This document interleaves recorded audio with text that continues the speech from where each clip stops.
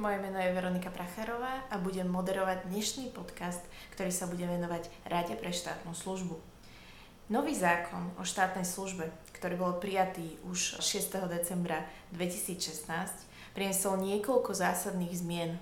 Medzi novinky, ktoré boli zavedené týmto zákonom, patrí systematizácia služobného hodnotenia, takisto aj zrušenie možnosti odvolať vedúcich zamestnancov bez uvedenia dôvodu.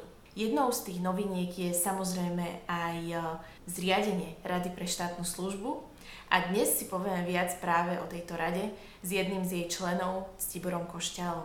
Moja prvá otázka bude v zásade taká veľmi všeobecná. V zákone o štátnej službe je uvedené, že Rada je nezávislým koordinačným a monitorovacím orgánom na ochranu princípov štátnej služby. Ako by si to zjednodušene vysvetlilo tak bežnému človeku, že čo vlastne vy robíte? Aká je vaša taká hlavná úloha a aké máte ciele? Keďže sme nezávislá inštitúcia a sme boli kreovaní alebo tvorení na základe nejakého nezávislého princípu Národnou radou, tak to nám dáva istú právomoc alebo teda aj očakávania smerom našej činnosti, aby sme to, čo nám zákon stanovuje, aby sme to robili zodpovedne a nezávisle na tom, na rôznych tlakoch, ktoré môžu byť samozrejme z rôznych strán a rôznych vplyvov.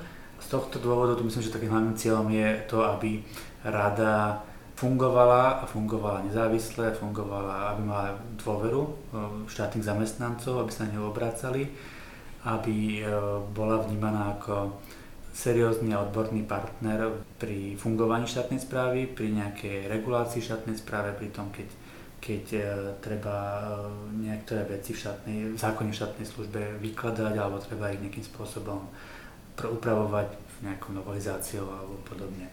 Z tohto pohľadu to sú také základné, myslím, že ten prvotný krátkodobý cieľ je samozrejme etablovať radu ako inštitúciu, ktorá je dôveryhodná, odborne silná a nezávislá. A z hľadiska nejakých dlhodobých, tak samozrejme to už súvisí s tými našimi kompetenciami. Konkrétne, či už je to kontrola alebo teda dohľad nad naplňaním, dodržiavaním princípov, ktoré sú stanovené v zákone o štátnej službe, čo teda znamená vo forme napríklad prijímania podnetov od štátnych zamestnancov a vyhodnocovanie týchto podnetov a vypracovávanie nejakých stanovisk k tým jednotlivým zisteniam a podnetom, usmerňovanie na základe týchto našich ako keby zistení usmerniť, odporúčiť služobným úradom nejaké zmeny. A samozrejme je tam veľmi dôležitá úloha, aj tým myslím vypracovanie správy o stave štátnej služby na Slovensku, čo je vec, ktorá na Slovensku veľmi chýba. Treba povedať, že v odbornej sfére máme na Slovensku veľmi málo kvalitných odborných materiálov na tému štátnej služby. A práve našou ambíciou je, aby tá každoročná správa, ktorú prvú budeme predkladať teraz najbližší apríl v roku 2019 do Národnej rady, aby táto správa bola komplexná, aby bola zrozumiteľná, aby bola naozaj správou o stave štátnej služby, aby keď si ju niekto zoberie do ruky, aby na základe toho vedel povedať, že aké sú silné a slabé stránky štátnej služby na Slovensku. Jednou z tých povinností, ktoré má Rada pre štátnu službu, je vlastne aj dohliadanie nad dodržiavaním etického kódexu štátneho zamestnanca. Vieme, že ešte pred účinnosťou nového zákona o štátnej službe existovalo viacero týchto kódexov na úrovni tých jednotlivých služobných úradov, ale existuje taká snaha vytvoriť teraz jednotný kódex. Chcela by som sa spýtať, prečo je to podľa teba dôležité, aby existoval takýto jednotný kódex? Tá snaha existuje v samotnom zákone, kde je povedané, že Rada pre štátnu službu predloží takýto kódex. Tam je jasný ten zámer toho zákonodarcu vypracovať komplexný kódex a z môjho pohľadu, keď si aj spomínam na tú históriu, keď sa pripravoval ten zákon, tak samozrejme cieľom je zjednotiť tie pravidlá, ktoré si nastavovali jednotlivé inštitúcie alebo jednotlivé rezorty podľa seba a zároveň nielen zjednotiť, ale zároveň aj ho zaviesť v mnohých inštitúciách. Treba povedať, že keď sme si zisťovali a ako fungujú etické normy a etické kodexy pri jednotlivých služobných úradov.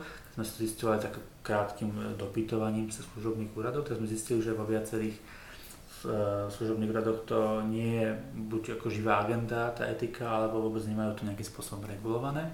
To znamená, že myslím, že ten zámer zákonodarcu bol správny v tom, že poďme zjednotiť, ak niečo je, a hlavne nastavme nový nejaký štandard.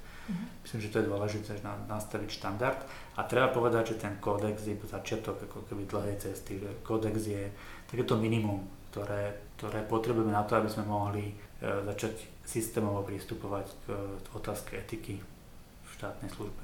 A keď považuješ kódex za minimum, čo sú tie také ďalšie kroky v dlhodobom horizonte, ktoré by sa mali podľa teba uskutočniť? No, prijatím kódexu sa nastavia nejaké základné štandardy a pravidlá, ktoré by mali fungovať, a po ktorých by sa malo ísť pri vysvetľovaní rôznych etických problémov a dilem. To si treba možno uvedomiť, že to nie je iba o tom, ako sa ľudia k sebe správajú, ale častokrát je to o tom, tá téma etiky a etického kodexu je o tom, že rieši, ako postupovať v niektorých takých hraničných situáciách, ktoré aj slušní ľudia s plnou integritou by možno vyhodnocovali inak, každý inak. Takže to treba povedať, že to je častokrát otázka nejakých konfliktov záujmov, potenciálnych konfliktov záujmov, prijímania darov, alebo teda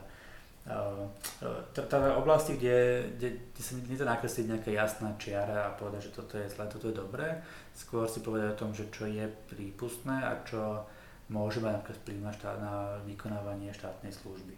Takže čo ďalej? Určite začať keby vzdelávať ľudí, keď máme nastavený nejaký systém, máme nejaké pravidlá, tak vzdelávať ľudí v tom, aby tým pravidlám rozumeli, a cez to porozumenie je ďalší krok samozrejme nejakej tomu osvojeniu si tých pravidel, a porozumenie, osvojenie potom ľahšie vedie k tomu vhodnému správaniu, lebo keď tie pravidlá nie sú, tak potom sa môžu vyskytovať situácie, kde ľudia konajú iba intuitívne, a tá intuícia sa môže byť nesprávna, alebo môže dať dosť ku konaniu, ktoré nechcem, aby sa objavovalo.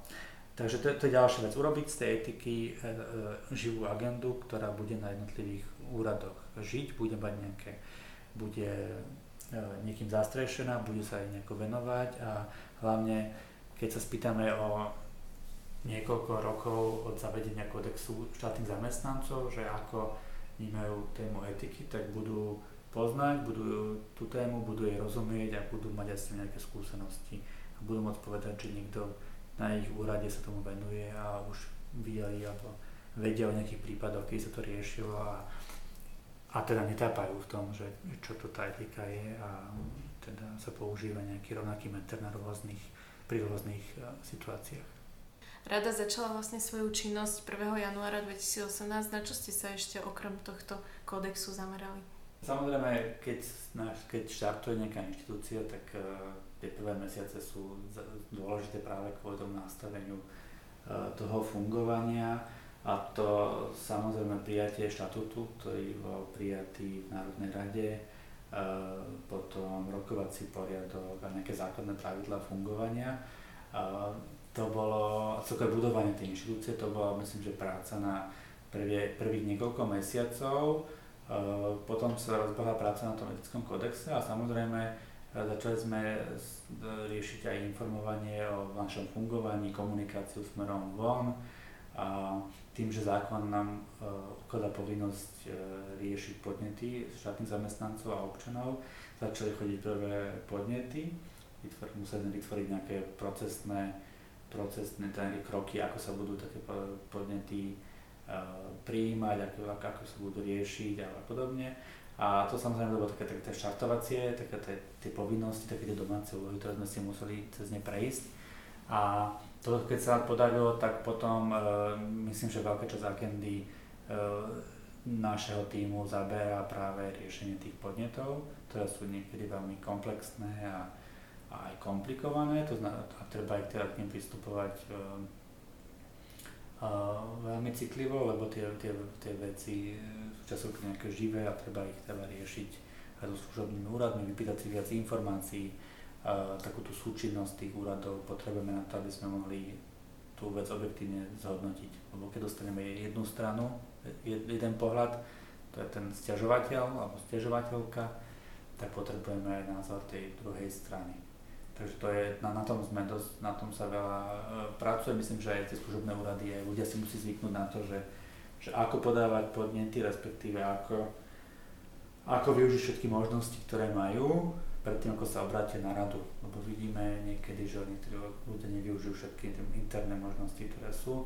Niekedy to môže súvisieť s nejakou nedôverou voči tomu systému, tak logicky sa obracajú na niekoho, doma ten prívlastok, že nezávislý, takže áno, tak logicky sa ľudia obrátia na nás.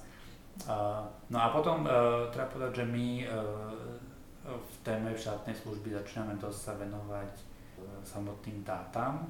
Teraz viac vnímame práve s tou prípravou tej správy. My sme si robili taký rýchly prehľad toho, že aké dáta sú k dispozícii. Absolvovali sme viacero stretnutí práve za účelom toho zistiť, že aké dáta kto vlastní a kto má. A na tom teraz dosť pracujeme, lebo máme pocit, že keď chceme predkladať kvalitné správy o štátnej službe, tak musíme mať na to kvalitné dáta, aby sme mohli konštatovať niektoré veci. A plus začíname robiť také štrukturované rozhovory s rôznymi ľuďmi, ktorí sa pohybujú v štátnej správe, v štátnej službe na to, aby sme získali viac informácií o tom naozaj, v akom stave je. Jasné. Ešte pred vstupom Slovenska do Európskej únie bol prijatý zákon o štátnej službe, ktorým vlastne vznikol Úrad pre štátnu službu. A častokrát sa stáva, že vidia ľudia paralelu medzi Radou pre štátnu službu a týmto úradom. Chcela by som sa spýtať, čo ty považuješ za také najzásadnejšie odlišnosti?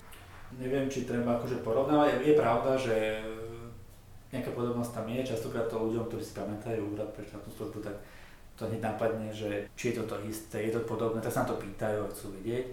Nemyslím si, že to mala byť ako rovnaký inštitút, alebo rovnaká inštitúcia, ale samozrejme sú tam veľké rozdiely z hľadiska nejakých právomocí, z hľadiska samostatnosti toho úradu. To išiel samotný úrad, ktorý mal vlastnú rozpočtovú kapitolu, respektíve nejaký vlastný rozpočet, a to v našom prípade tak nie je. My sme teda menšia inštitúcia, takisto čo týka kompetencií, tak sú tam nejaké rozdiely a u nás je naozaj hlavne to zameranie, ten fokus je na tie princípy, ktoré máme hájiť, aj na tú etiku, etický kódex a plus vypracovanie nejakých odborných štúdií, dokumentov, ktoré majú umožniť výklad niektorých vecí, aby sa služobné úrady lepšie vedeli zorientovať v tom, ako tie veci, ktoré sú v zákone, ako sú myslené, alebo ako by mali byť v súlade s nejakými modernými trendmi vykladané. Keď bežný človek narazí vlastne na štátnu správu, či už v novinách alebo v televízii, väčšinou si predstaví tú ústrednú úroveň, teda ministerstva, a neuvedomí si, že v podstate existuje aj tá nižšia úroveň, tá miestna úroveň štátnej správy, a to konkrétne okresné úrady. Chcela by som sa spýtať, že či ste v podstate už uskutočnili nejaké stretnutia s prednostami a či ste vlastne riešili aj im predstavili, o čo vám vlastne ide v tej Rade pre štátnu službu a čo sa chystáte v tejto oblasti ešte spraviť? Mali sme prvé stretnutia s prednostami v Košickom kraji. Naším cieľom práve bolo sa predstaviť. Ale zároveň sa veľa pýtali, treba povedať, že nás zaujíma ten pohľad tých ľudí, čo sú na tej miestnej úrovni, keďže je iný, ako keď sa bavíme s ľuďmi na centrálnej úrovni v Bratislave. Takže tá naša snaha je ako keby viac spoznať tie problémy, ktoré oni riešia, a získať takúto spätnú väzbu k nejakým očakávaniam od nášho fungovania, ale aj o tom, ako fungujú napríklad tie služobné hodnotenia, ako funguje možnosť nájsť kvalitných ľudí do štátnej správy, či sa im to darí, akí ľudia chodia na výberové konanie a podobne, ako s odmeňovaním. A na základe týchto práve stretnutí sme si to uvedomili, že určite máme ambíciu ísť ešte do ďalších minimálne krajských miest a baviť sa s týmito zástupcami tých okresných úradov o tomto fungovaní, keďže je to trocha iný typ výkonu alebo činnosti ako na tej centrálnej úrovni. Ďakujem za rozhovor Ctiborovi Košťálovi, členovi Rady pre štátnu službu. Ďakujem.